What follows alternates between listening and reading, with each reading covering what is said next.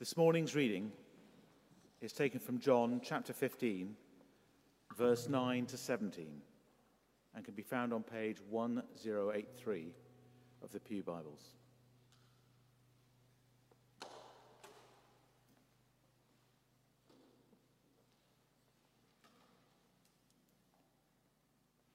As the Father has loved me, so have I loved you. Now remain in my love. If you keep my commands, you will remain in my love, just as I have kept my Father's commands and remain in his love. I have told you this so that my joy may be in you and that your joy may be complete. My command is this: love each other as I have loved you. Greater love had no one than this, to lay down one's life for one's friends. You are my friends.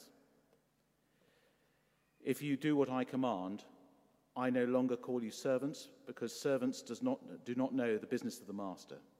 Instead, I have called you friends, for everything that I have learned from my Father, I have made known to you.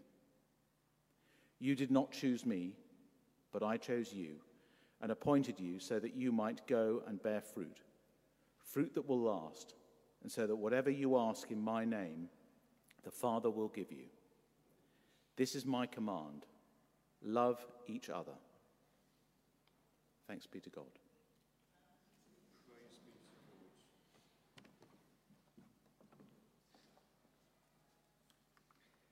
Good morning, everybody. I'm Neil, the Associate Vicar here at St Jude's, and it's been quite a week, hasn't it? It's been quite a week. The way people finish their lives will often give an insight into how they led their lives. And we saw that this week, didn't we? That the Queen was absolutely determined to say goodbye to one Prime Minister and appoint a new Prime Minister, that she would go on serving because that's who she was. That's what she did. It was entirely in line with the way that she's lived out 70 years of servant leadership during her reign. And this morning we're considering the topic of sharing God's love.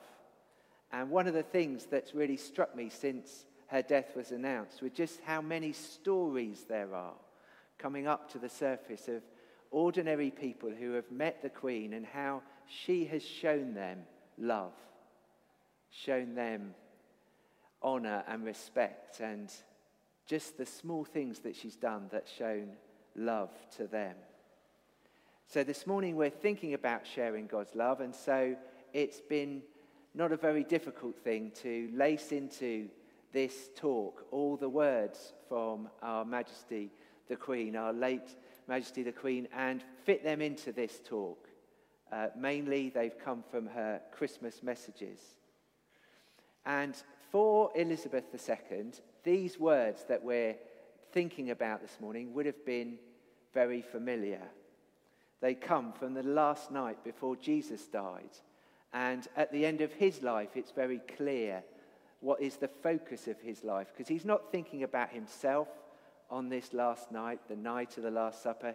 He's thinking about those around him, and he's talking to them about love.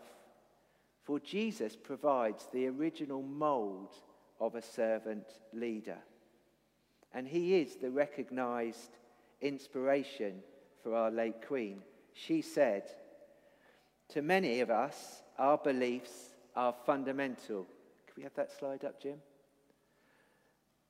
Are of fundamental importance. For me, the teachings of Christ and my own personal accountability before God provide a framework in which I try to lead my life. I, like so many of you, have drawn great comfort in difficult times from Christ's words and example. And just as Her Majesty listened to his words and would have known this passage well, these are words that we need to listen to, for they're important to us if we're to live the lives that Jesus wants us to. They're said at this Last Supper, his last chance to pass his message on to his disciples. He makes his message as simple as it can be. He tries to distill everything that he's taught them into just these last few words that he's going to speak to them. And as he says in John's Gospel, they are to abide in his love, to love one another, and then to go and share his love. Jesus, in a way, is like a political leader reducing down the message as they set out their program for a new term in office. They want to make it simple and easy. And Jesus has made his message to them and his message to us as simple as he can. He wants us to know that we are loved. This is where we start, from the love that flows from him, as we sang in that last song. Your love is a sure foundation. That's what we can build our lives upon. But then we are to share this love, to love those around us, our families and our friends. And then we are to go out to share this love with the wider world. For ultimately, Jesus' mission is to bring God's love into the world in order to save the world. So Jesus begins this passage in verse 9 saying, "As the Father has loved me, so I have loved you. Remain in my love. Abide in my love. Know that you are loved." Only because we are loved does the Christian faith make sense. Jesus gave his love to his friends, and in doing so, he makes them much more than they ever were on their own. We must also make him the center of our lives. We must make him a priority. Just as those first disciples spent time with him, we must spend time with him. And Her Majesty said this about her faith and the priorities that she had. She said, "For Christians, as for all people of faith, reflection, meditation, and prayer help us to renew ourselves in God's love as we strive daily to become better people." Reflection, meditation, and prayer. Abiding in God's love is our first port of call. It's the foundation upon which we build our lives. Without this, everything else will fail. The first command is that we love God, that we abide in that love. This is our strength and our support. Psalm 63 says, "Your love means more to me than life." Your love means more to me than life. This love defines us. It gives us our deepest sense of identity, our strongest security. Jesus says, "Abide in my love." For Queen Elizabeth, this love was her foundation, as she said so clearly in her message of 2014. She said, "For me, the life of Jesus Christ, the Prince of Peace, whose birth we celebrate today, is an inspiration and an anchor in my life. A role model of reconciliation and forgiveness. He stretched out his hands in love, acceptance, and healing. Christ's example has taught me to seek to respect and value all people of whatever faith or none." She found her foundation, and we can find our foundation in that love.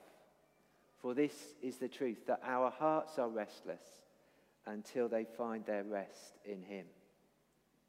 Our security and our identity are founded in his love. And then there is a new command, that we love one another. Jesus says, "This is my commandment." It's a new commandment. Remember that Jesus was a carpenter's son. He had no direct line of succession to any throne. And yet it becomes clear that he is the Lord, the King of Kings. In John's Gospel, it's Simon Peter who recognizes that Jesus is the Lord. He gives him that title first.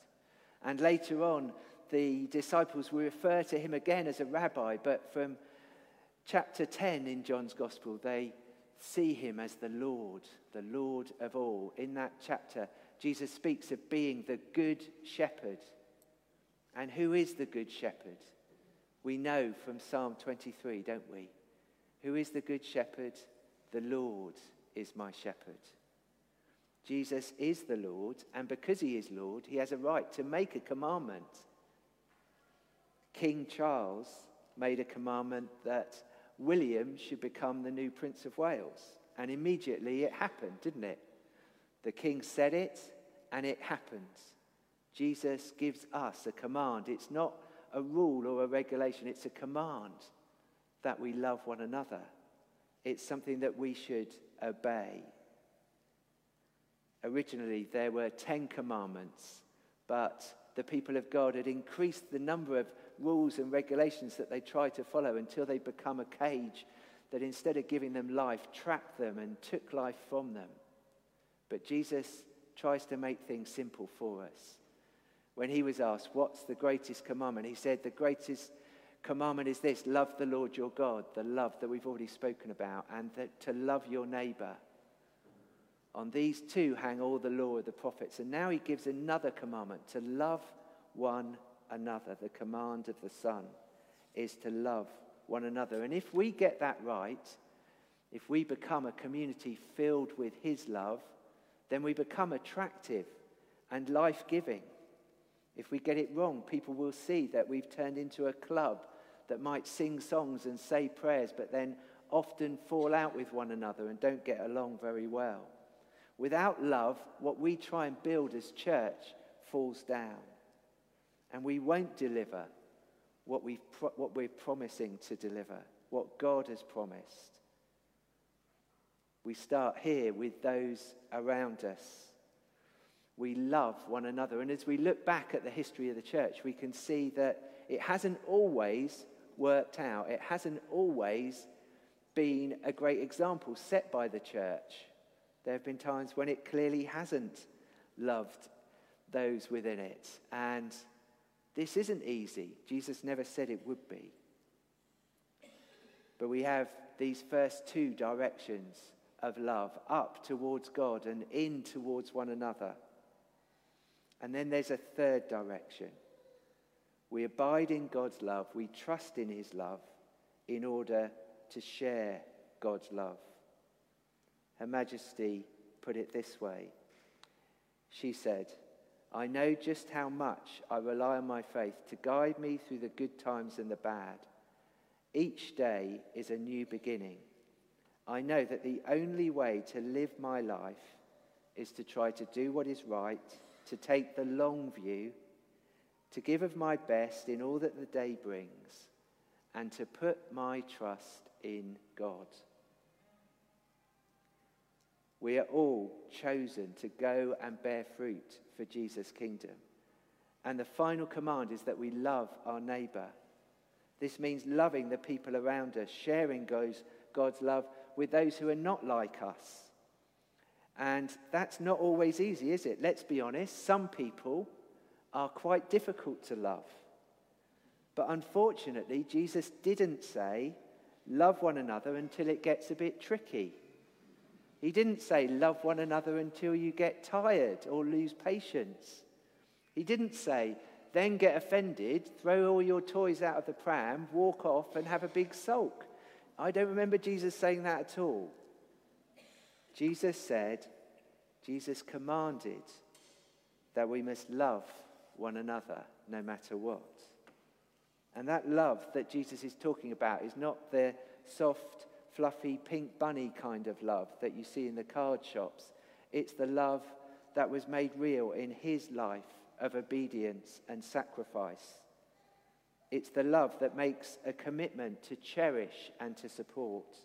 It's a love that goes deeper than just liking another people, a love that bears the bruises and wears the wounds.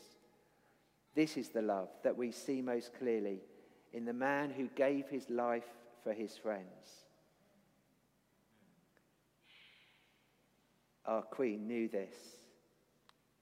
She said, Christ not only revealed to us the truth in his teachings, he lived by what he believed, and he gave us the strength to try to do the same. And finally, on the cross, he showed the supreme example of physical and moral courage. I used to think that I'd chosen the path for my life when I set out off to university. I thought I'd chosen a good career path. I went and studied at Bristol University to be a vet, and I was a vet for 17 years. But this verse had quite a big impact on me as I changed direction. Because when I was a vet, I was wealthy and successful, but also quite unhappy and stressed. I gave up a big salary and a big house, but also the pressure of making lots of money in order to repay lots of loans. And these words in John chapter 15, verse 16, were part of that letting go. Because Jesus said to me, you did not choose me, but I chose you. And I appointed you to go and bear fruit that will last. And I found that my life works best when I live in God's love, when I love those around me, when I seek to share his love. That's when I bear fruit that will last. Our wonderful Queen made a vow when she was just 21. She said, I declare before you all, that my whole life, whether it be long or short, shall be devoted to your service and the service of our great imperial family to which we all belong. It's in the making of that offering and accepting the sacrifice that it demands that the joy that Jesus spoke of becomes a reality, becomes possible. There is joy, even amidst all the sadness that we're experiencing at this moment, even as we go through the grief. There is the joy that we have before us, a life that was well lived, a life that we can give thanks for.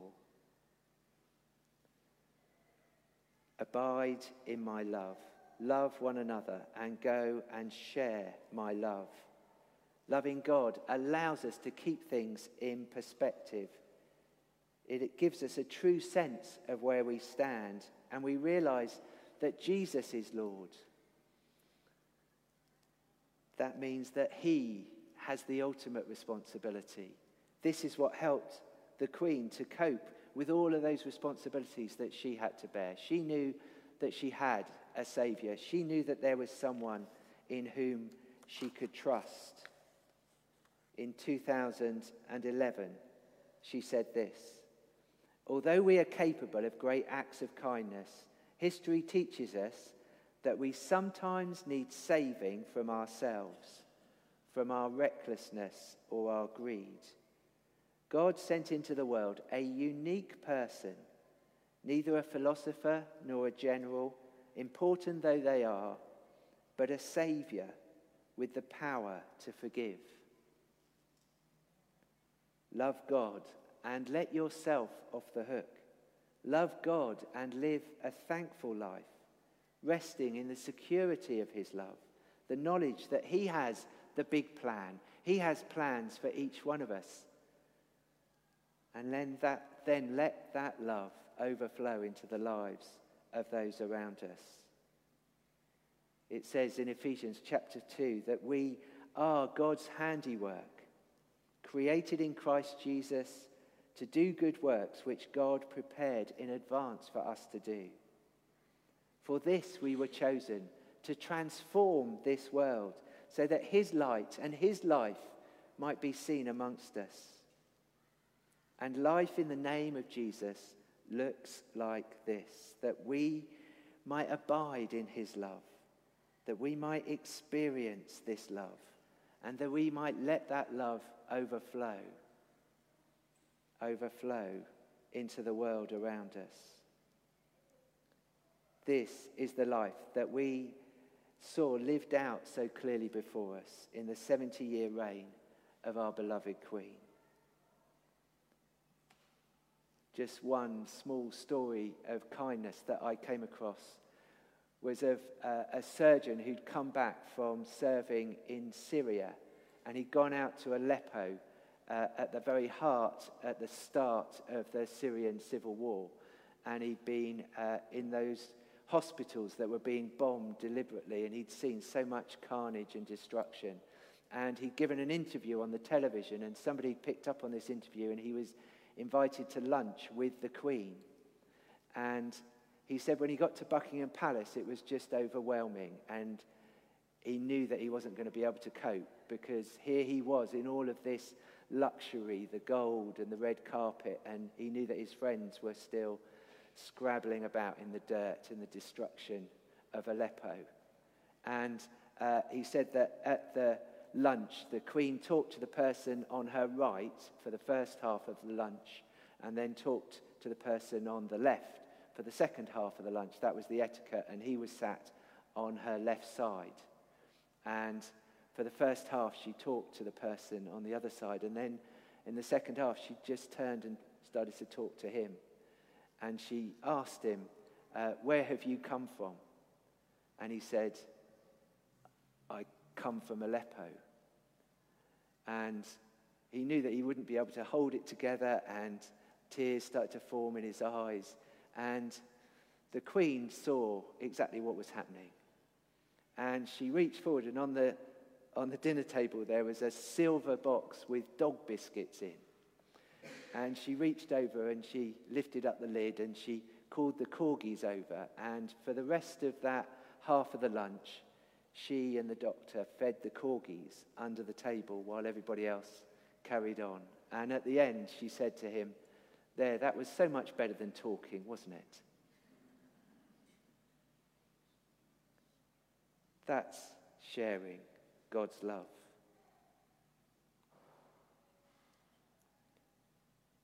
The Queen said, the story of the Good Samaritan reminds us of our duty to our neighbour. We should try to follow Christ's clear instruction at the end of that story. Go and do likewise.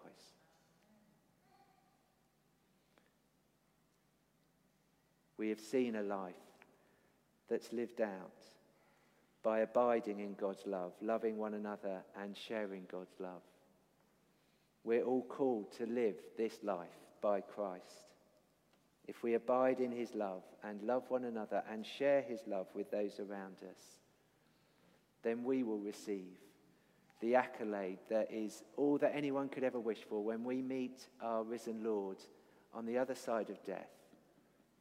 The only thing that we need to hear, a hymn to say to us, "Well done, good and faithful servant." I'm sure that those words may already have been said to our late Queen. Well done, good and faithful servant. Could we please stand, and we're just going to have a moment's silence to consider this life lived before us, to consider how we might be called to follow her example of a life of service.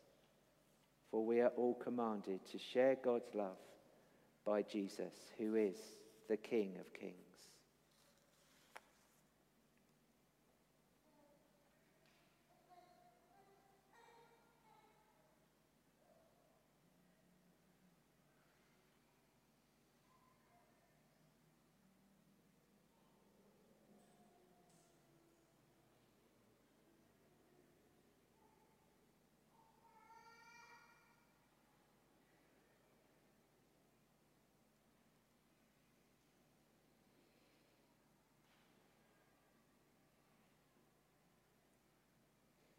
God of love, we thank you for the life of the Queen, for her service to our nation, and for her faith in you.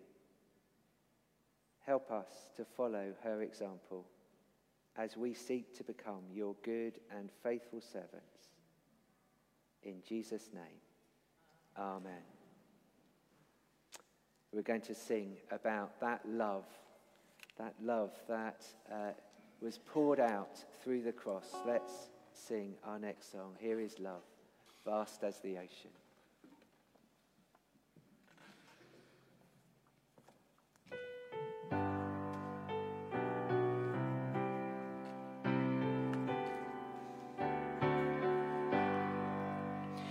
Here is love, vast as the ocean, loving kindness as the flood.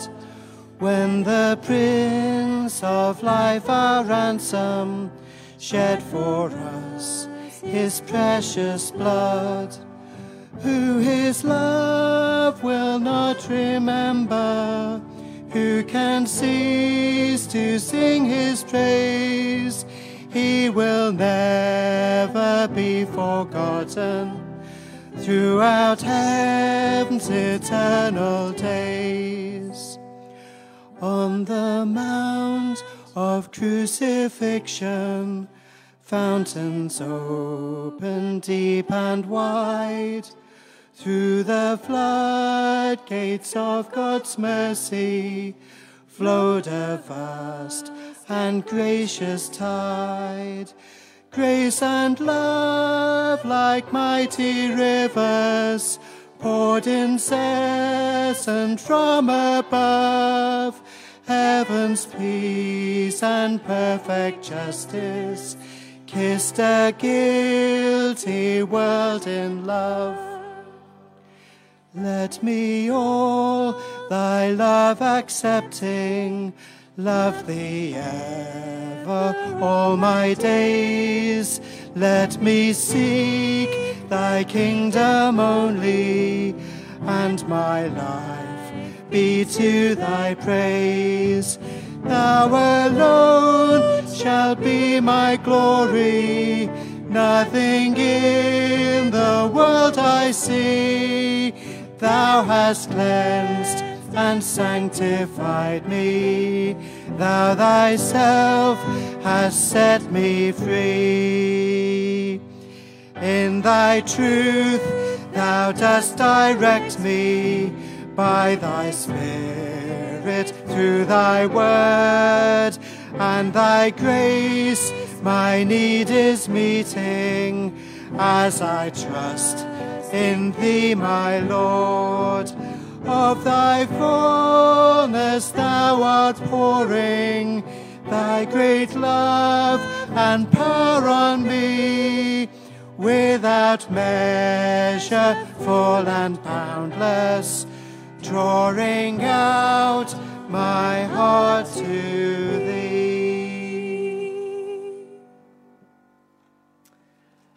Just a few things to say as we end. That after the service, there's tea and coffee. If you go out through that door, you'll be able to find it that way. There's the opportunity to light a candle and to sign our book of condolence, our book of remembrance. The candles are just in the chancel area, and the book is out in the foyer. It's also a great joy to publish the banns of marriage between Joshua James Sanders and Emily Ann Smart.